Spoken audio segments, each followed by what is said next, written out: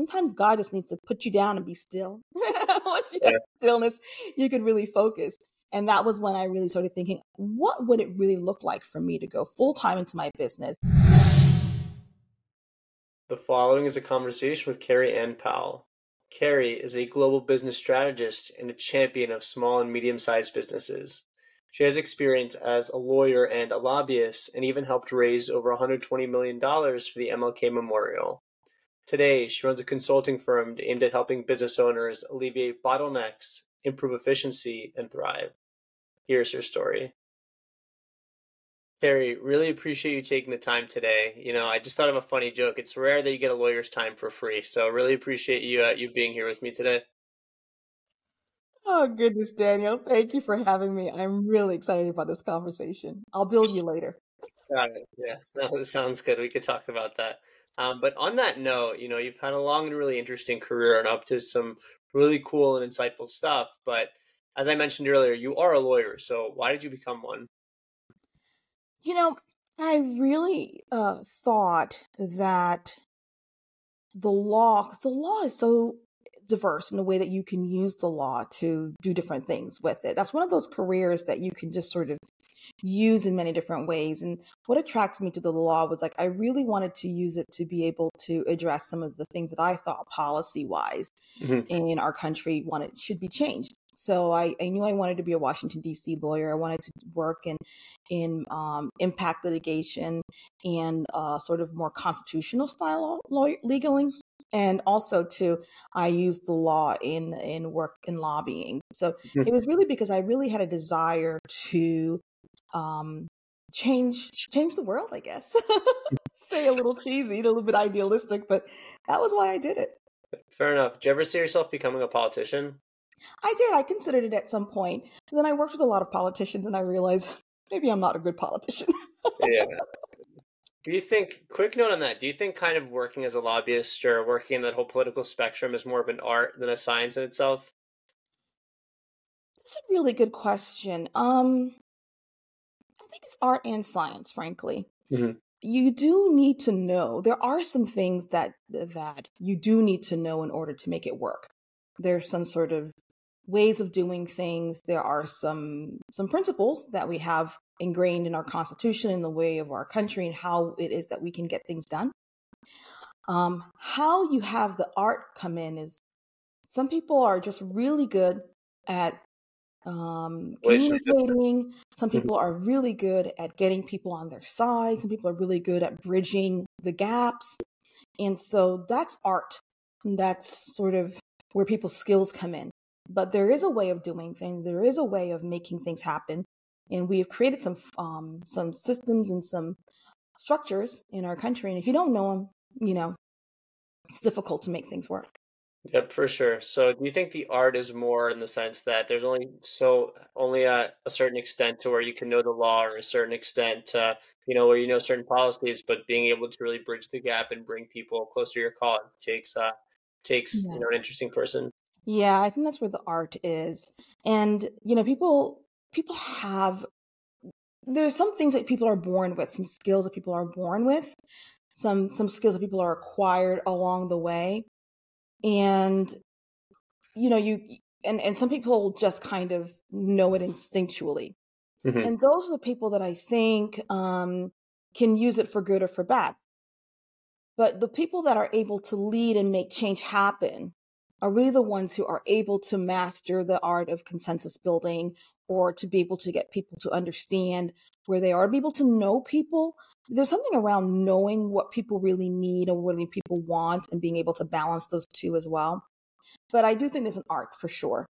For sure. Interesting to hear the dynamic around that. I always thought being a politician was really interesting. Definitely not something I want to do. I like talking to people, so this is a fun thing to do. But always interested in the dynamic between how someone can know so much, but it takes kind of that intangible skill to really grow something. So Yeah. really cool that Yeah. you got experience with that. On Yeah. another note, did you have any cases when you were a lawyer that really stood out to you, or any fun cases that you found really exciting? Yes. One of my I guess one of the cases that I really started realizing that this was look, the law is not as exciting for as many people, might think.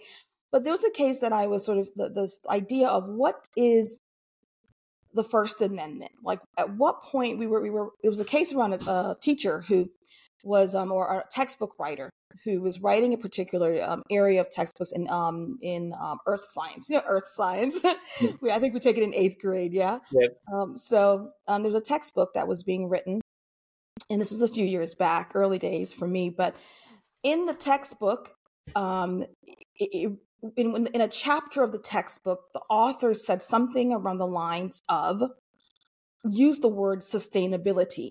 And of course, now that's like a buzzword. Everyone feels comfortable using it. Mhm. However, that particular chapter of the textbook, which was sent to, because I don't know a lot of people know this, but basically, the big states, California, Texas, Florida, those 3 states are the ones that really determine whether or not, because they're the big ones, what textbooks get printed for the rest of the country, Interesting. because they're the largest school districts, right? So what you want to, when Texas decides this is a book we're gonna buy for all of Texas students, then it filters through the rest of the states, because it Hmm. doesn't make sense for a publisher to publish and write another textbook for Rhode Island, for instance, Hmm. So this particular textbook was a textbook on earth science for 8th graders. There was a section of the textbook where the author wrote something around sustainability. The politicians in Texas did not want to use that word sustainability in their earth science book. And it went all the way up to the top of their, the Texas Education Board. And we were coming at it. So of course we're saying that it was a First Amendment issue. So we Hmm. were bringing the case based on it was a novel concept to use it as a First Amendment case, because no one had really applied First Amendment law to this particular situation around what can you determine is okay in a textbook versus not. Hmm. And I remember, I was a junior attorney at the time. And so I was the one who had to go through and read all the transcripts of all of the meetings coming from the small independent, boards of the Texas, the local boards, all the way up to the statewide board. And the conversations that were taking place around, which books to choose and what words were okay. And I thought to myself, these are individuals who are just parents and, community volunteers.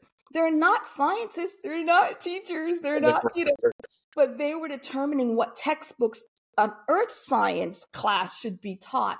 And that's when I really began to think about, I was one of those geeks that walked around with a little small booklet of the Constitution in my purse for a long time. So I was sort of geeky in that particular way. But it really made me think, what is it that we determine to be our rights, and how does that extend to how we show up in other areas of the world, of our whether it's not just our personal life. It's okay for us to say my First Amendment right to say I do not like what my government is doing is personal, but Hmm. how does it extend, and how does it impact everyone else, right? So now we're talking about, how are you teaching your students, and what are we teaching our, what is science versus not, and all of that. And it was such an exciting case to be a part of. And it really helped me expand my own understanding of, nothing is ever really personal. Everything is how it impacts all of us. So it was a cool case. Interesting. So, did working on that case make you want to work? Because I know this actually transitions great to another thing I want to discuss. You worked as a lobbyist, but did that case really impact how you saw, certain areas of just the government or law functioning and want to become a lobbyist? Yes, it really did, because it's two and two. Because of my motivation, the reason why I wanted to be an attorney was because I wanted to, impact policy and change the world, as I thought I needed to at that stage of my life. I realized at that point that it's not just enough to sort of impact it through litigation, which again, impact litigation is one way in which it really has helped. It really can change the way that how we interpret things. But I realized at that point that you needed to really put two and two together on how we create policy, how we create legislation, how you explain the need for legislation to our elected officials, and Mhm. how do you help them craft better legislation so that it can impact and serve the larger population. So it's sort of two and two. And I obviously people have an idea of what lobbying is, but a lot of times it's because they think of big corporations giving these people tons of money to take legislators out to have big steak dinners. And yes, that is unfortunately a part of it. But the kind of lobbying that we were doing was really around public interest policy, and how do you really begin to help to explain what the public's interest is in a particular area of law, and why it's important to create policy that is geared towards that. Got it. So, working as a lobbyist, do you remember any kind of fun things that you were able to lobby for, or any areas that you feel really passionate about that you were able to kind of, get across Yeah, something? I hate to disappoint, Mhm. but the work that I was doing primarily when I was lobbying was on food safety and Mhm. international trade. And that's not very exciting. And for food safety at the time, again, back in those days, we were looking at, the biggest thing on the market was, um, how do you, make sure that genetically engineered foods were being labeled well, and, all of the thing around that was really what was a hot topic around food safety. Obviously, there were some other issues. And remember too, like nowadays, folks are just always talking about, health food, and making sure that food is safe. But that was not the case when I was lobbying. So it was very difficult to even get our legislators to begin to pay attention to the need for there to be safety in food. Like, because agriculture is such a large industry of our country, it's very difficult to sort of cut through the noise around, okay, how do we not shake up the industry without also making sure that our people are eating safe foods. And we found that that was very, very, very challenging, because it really was. And I felt like I didn't find like a lot of success in that. It was very difficult. We had small wins, but one thing I did walk away from in that particular area was the need for individuals to begin to make decisions on their own, and to their express their desires for whatever safe food or clean food, or whatever, to their members of Congress. Because in the end, it does make a difference. It's just that it requires a great deal of pressure. You're competing against a lot of voices. And that's Yep. the way our democracy works. Which is one of the reasons why I think voting is like the bare minimum of how, if you're in a if you live in a democratic country, voting is your bare, it's the basics, Mhm. and then you make sure that you are engaged in your local politics, making sure you're understanding what your city council members are doing, making sure you understand what the dog catcher in your, in your city is doing, making sure that you know what your members of Congress are doing, because that is what true engagement in a democratic situation looks like. Yep, for sure. Do you think we're heading in a better direction regarding food safety now that you mention it? Well, I think we are. I mean, goodness gracious, this was, oof, I mean, not to age myself, but those were like, I would say when I was doing lobbying and food safety, we're looking at maybe 15 or so years back. And, you know, just asking people to write their member of Congress around this issue of whether or not we should label, and how do we make sure that organic foods are actually organic, and that kind of thing, like, meaning when someone says a food is organic, was it really organic? There were lots of different conversations around that.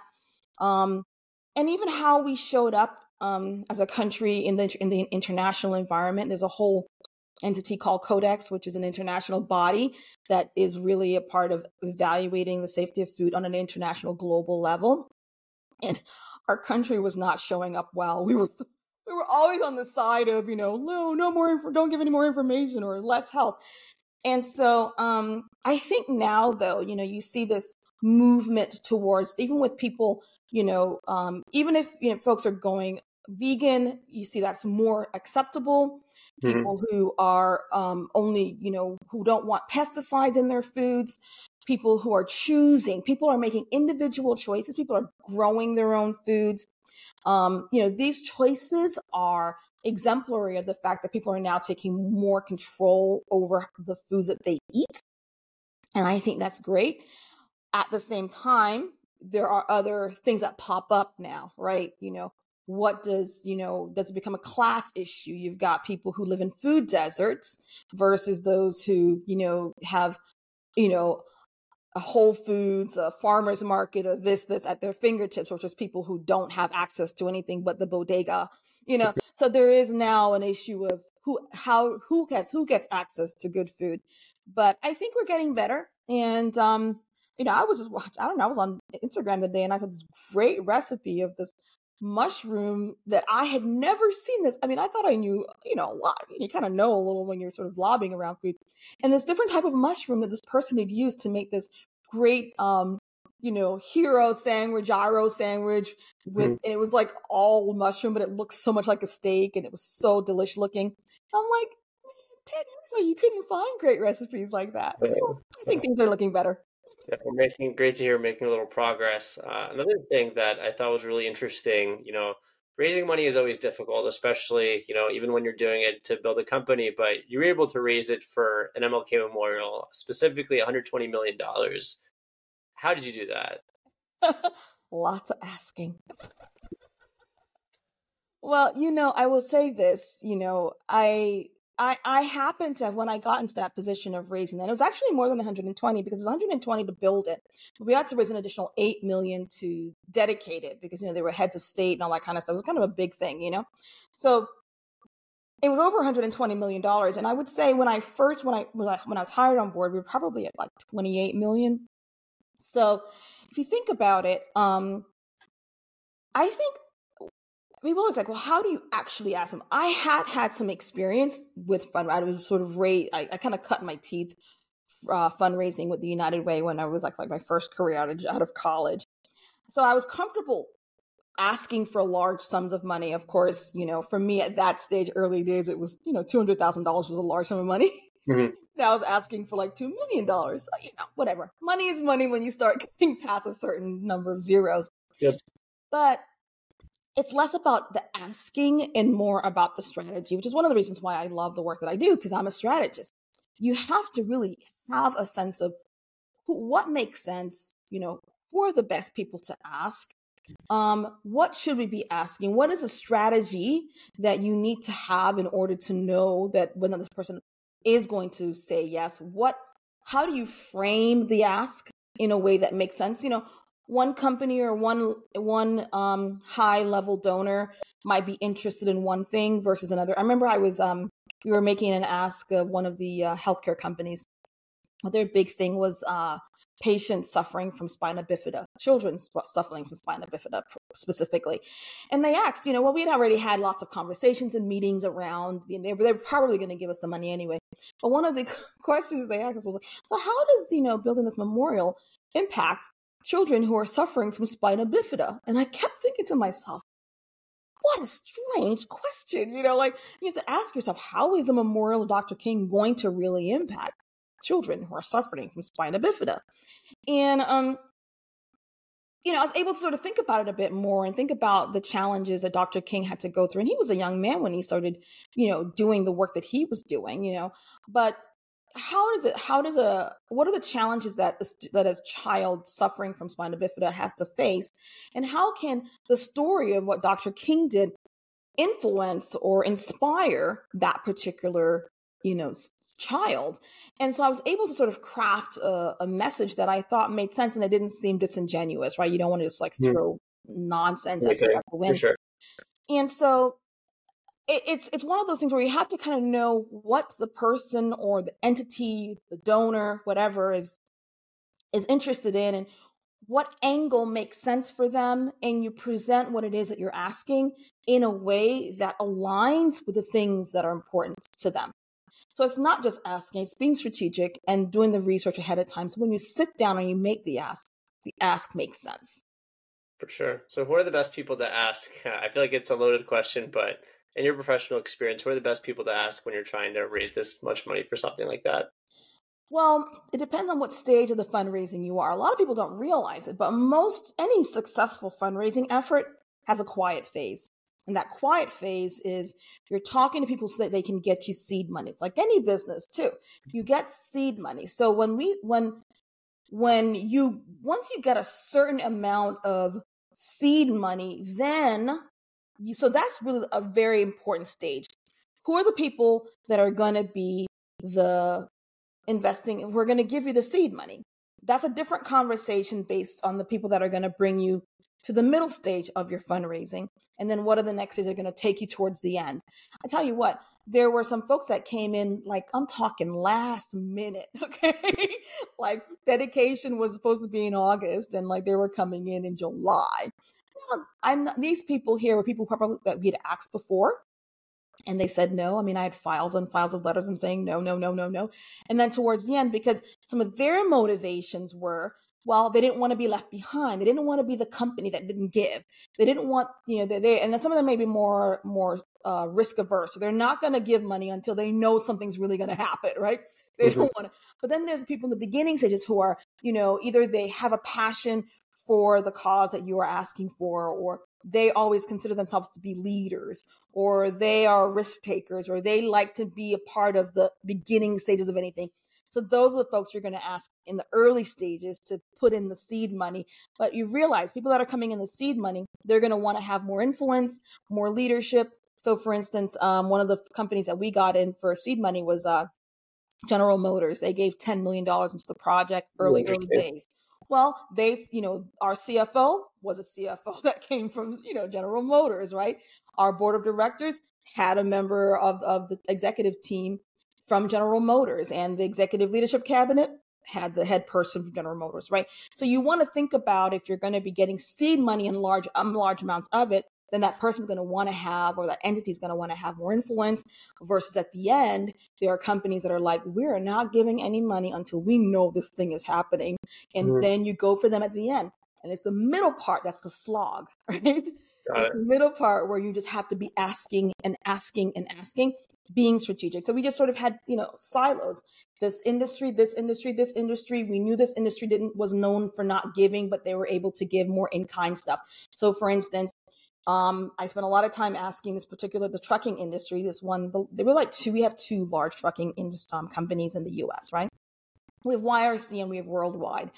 And so we were able to get YRC to wrap their trucks. When I say the semis that run, drive around the country, to wrap 10 or 15 of their semis with some branding of one of the projects that we had. It was a children's project that, we called it, what did we call it? Oh my God, Kids for King. It was like a way to educate children about Dr. King's memorial. And then, they put in like a couple coins in the thing and send some money in.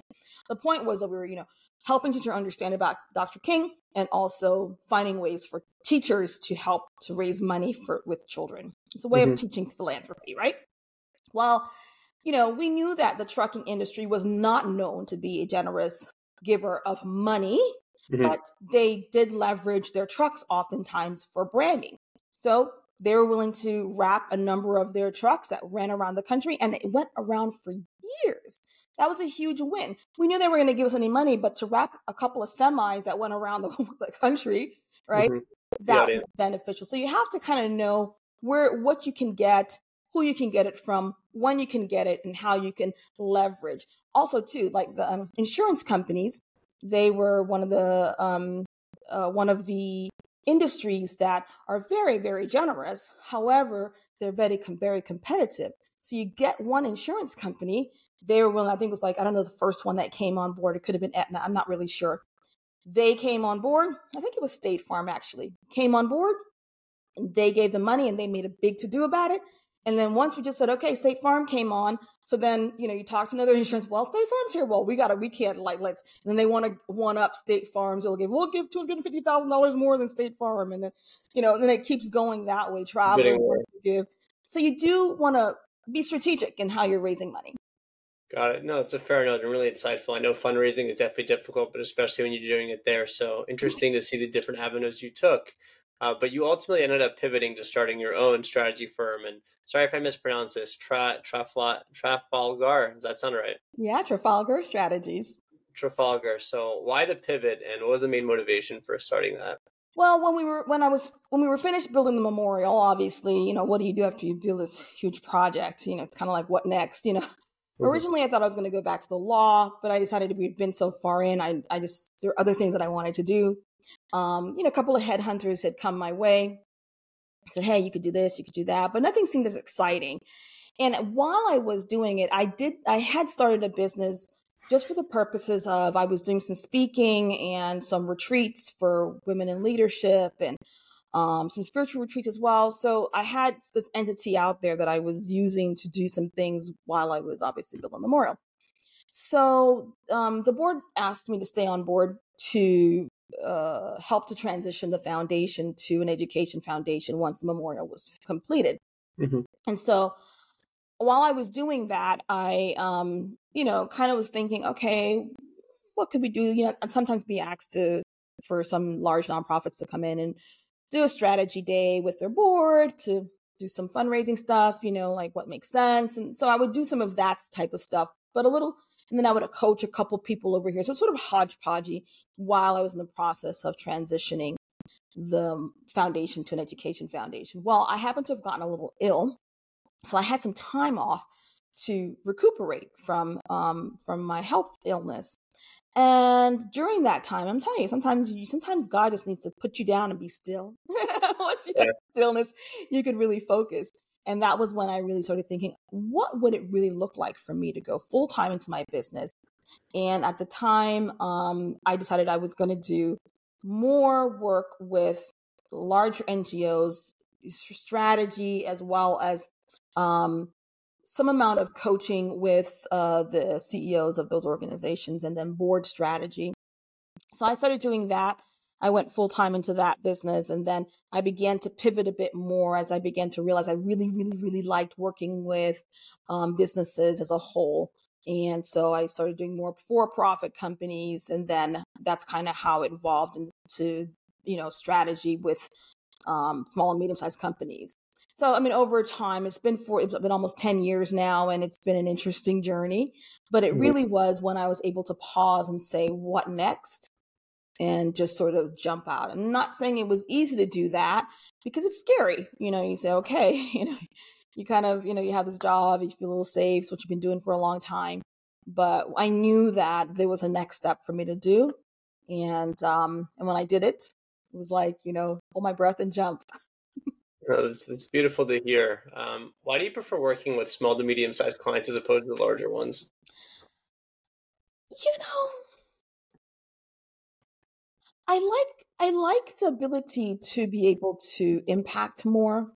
It's harder to turn the Titanic than For sure. if you have you know, Small boat. a yacht or something. Yep. Um, and the size of the companies that I work with tend sometimes to have an employee somewhere between 11 and 50 employees. Sometimes they're, maybe 70 employees, but that's about, sometimes about where it lands. And I I strongly, strongly have a philosophy around the way that the impact that small and medium sized companies have on their communities and their nations and, frankly, the world's economy. Because when you start thinking about the growth of a GDP of a country, it Mhm. really does. It's only through growth, and it's easier for smaller companies to grow, right?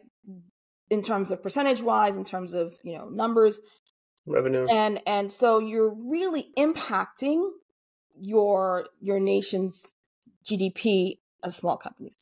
The other issue is when you start looking at local economies, who are the companies that really are that support the infrastructure of a city or a county or state? It's local companies that are paying taxes, that are providing the infrastructure for a community to thrive. And to me, that's very important. We started looking at the United States, 2 out of 3 people are employed by a small and medium-sized company. When you start looking at other parts of the world, it's actually higher. You start thinking about the number of companies, percentage-wise, in the US, it's like over 90% of companies are small and medium-sized in the US. Parts of the world, it's 96, 97. So the fact that if you really want to make big impact, it's through small and medium-sized companies that you can make big impact. The other thing is too, when I think about who are the people that are serving on boards of directors, that are supporting your local little league, that are doing these kind of things, these are small and medium-sized companies. They're the ones that are really changing the way in which we live our lives, And so I do think that if you can buttress the small and medium-sized companies that are building and plan to build, because all large companies were once small. And so if you start thinking about, okay, so most of the companies that work with me are trying to build a legacy. They're trying to build growth companies. They're not just sort of like, it's a side gig, or they're doing a lifestyle company, which is fine if they want to, but that's not necessarily the type of company that wants to work with me. But if they are building something that's going to last, the reality is 70% of companies do fail. And it's not because they're bad companies. 70% of companies do fail in 10 years. What are the reasons why? If I can come and help to make sure that doesn't happen, I think I'm doing something good. If you start looking at companies at scale, 2/3 of companies at scale, meaning they've hit the Inc. 5000 list, okay? So meaning they have scaled. Yep. They fail within 8 years. So it's not about if you have money, it's an issue of how do you build a company strategically so it'll stand the test of time. That I think it's a higher chance of impacting a company that's at the beginning stages of building growth than if they're at another stage, they're larger, and it's hard to pivot. So that's why. No, I think it's a fair approach too. I also think, as you mentioned earlier, the Titanic, as you alluded to, these big companies, there may be a lot of bureaucracy and it could be hard to make an impact. So definitely resonate with your point on small to medium-sized businesses.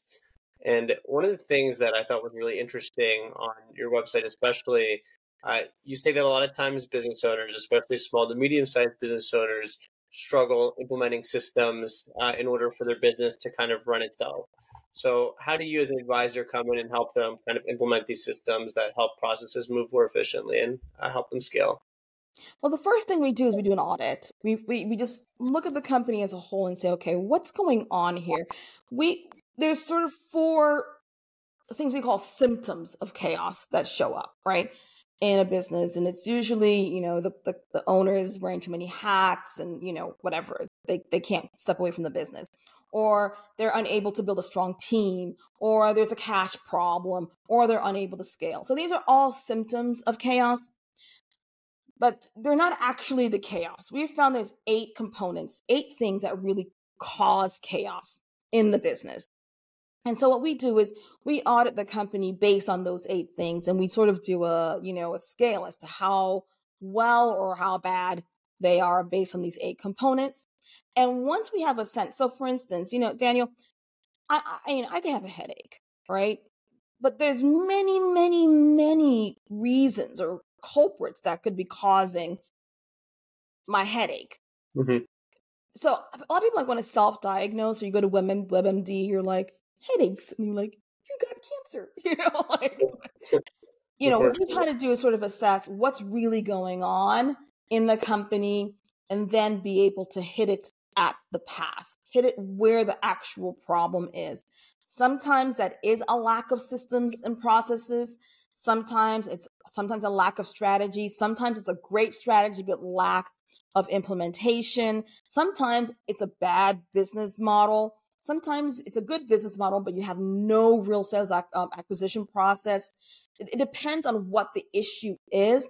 And then once we identify what that is, you kind of say, okay, look, these are all the problems that are going on. This is the fire one. And these are the ones that we need to address at some point. And I always recommend to people, they're like, well, I can't stop. My business has to run. So how am I going to fix everything while I'm running the business? You just have 2 tracks. One track is you're running the business as is in its crazy state.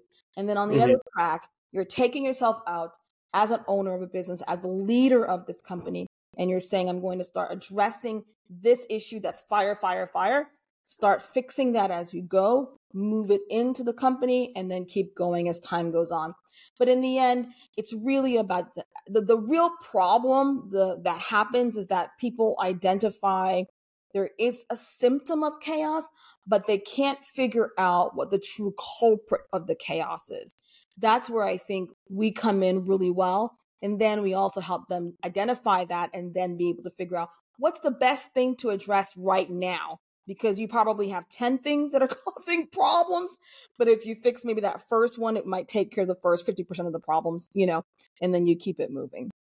Yep, for sure. Interesting to hear about that.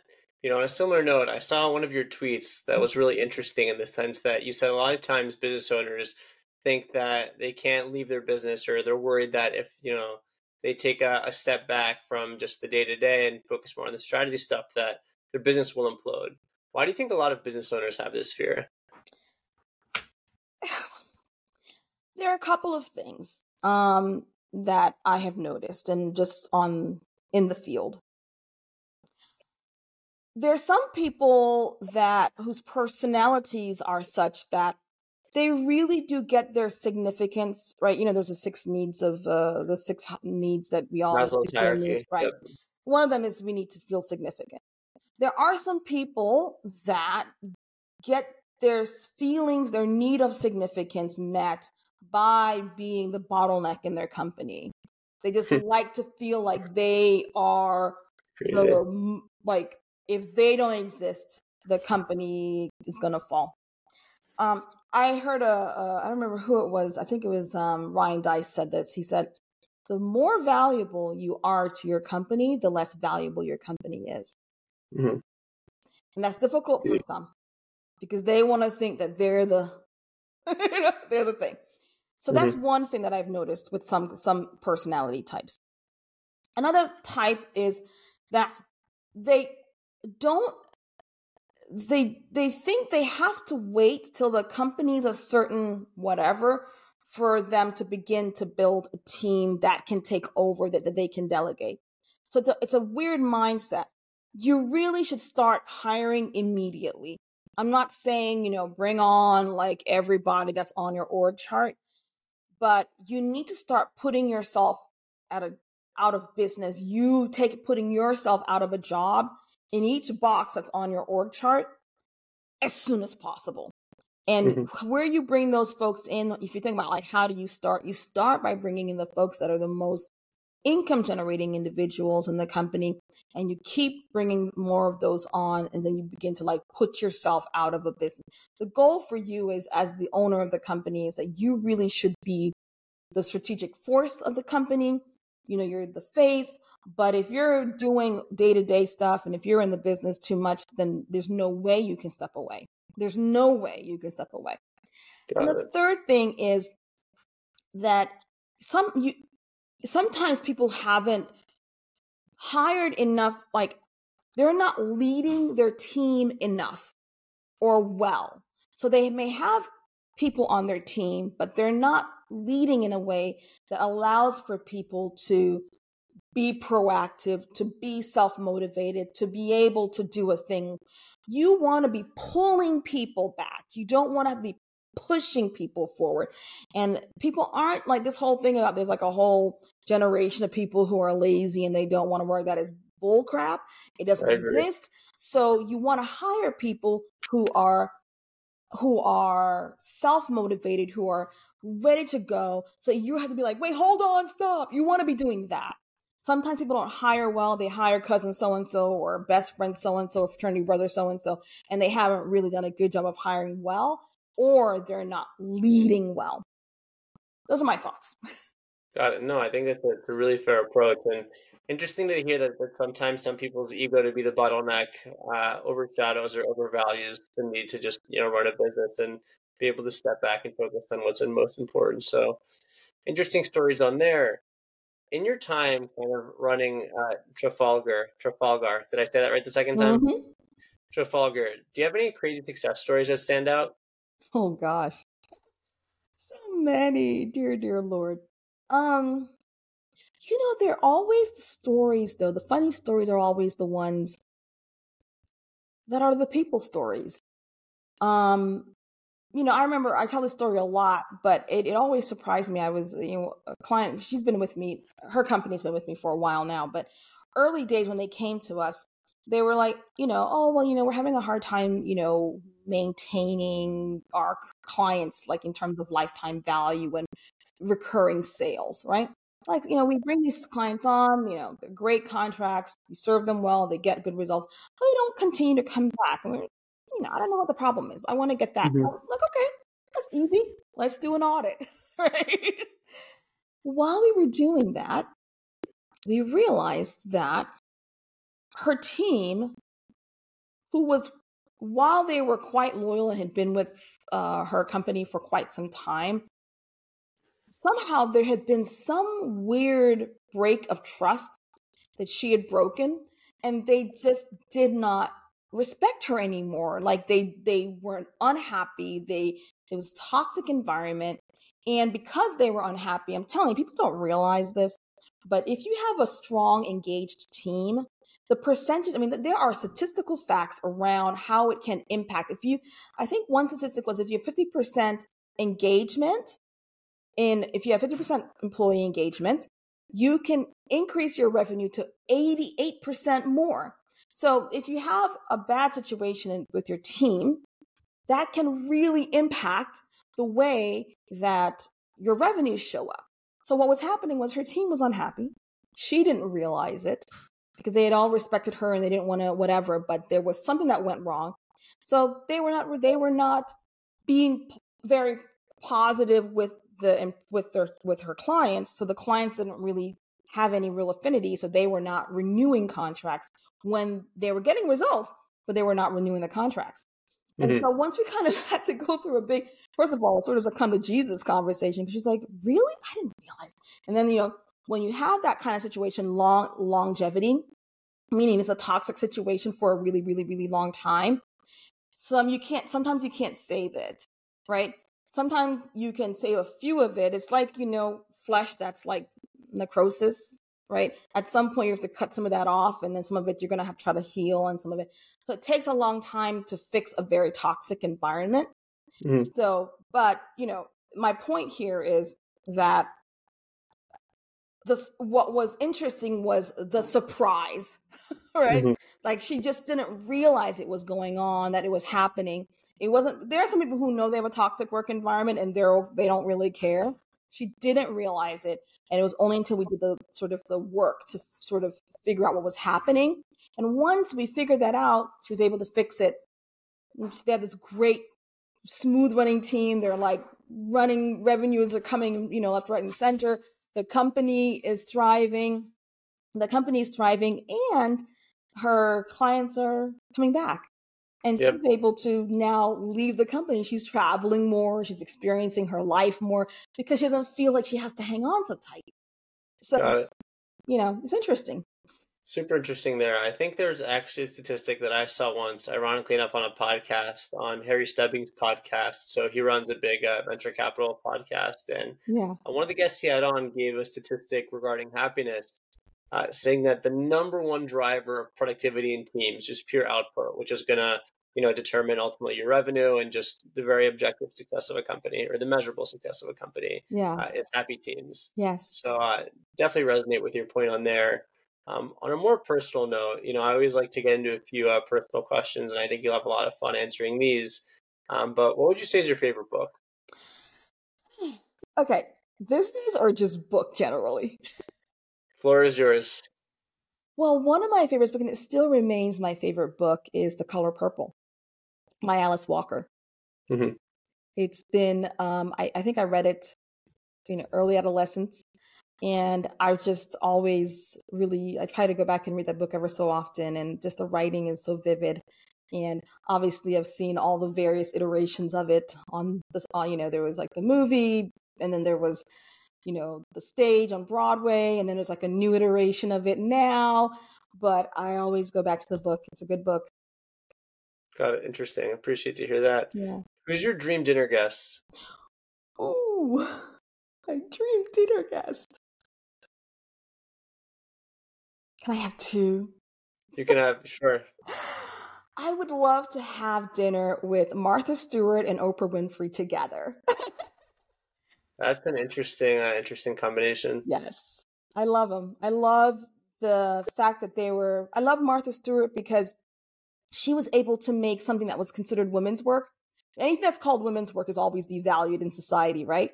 But she Hmm. was able to make an entire industry of women's work. And everything now you see, any cooking show, anything, it's all sort of stemming. Obviously, I mean, there was, before then, there were many other folks who were doing different things, but she pulled all of the women's work together in one big media company. And she had, I mean, she went to prison for crying out loud and still came back out and is doing her thing. And even now, she's still doing amazing things with products.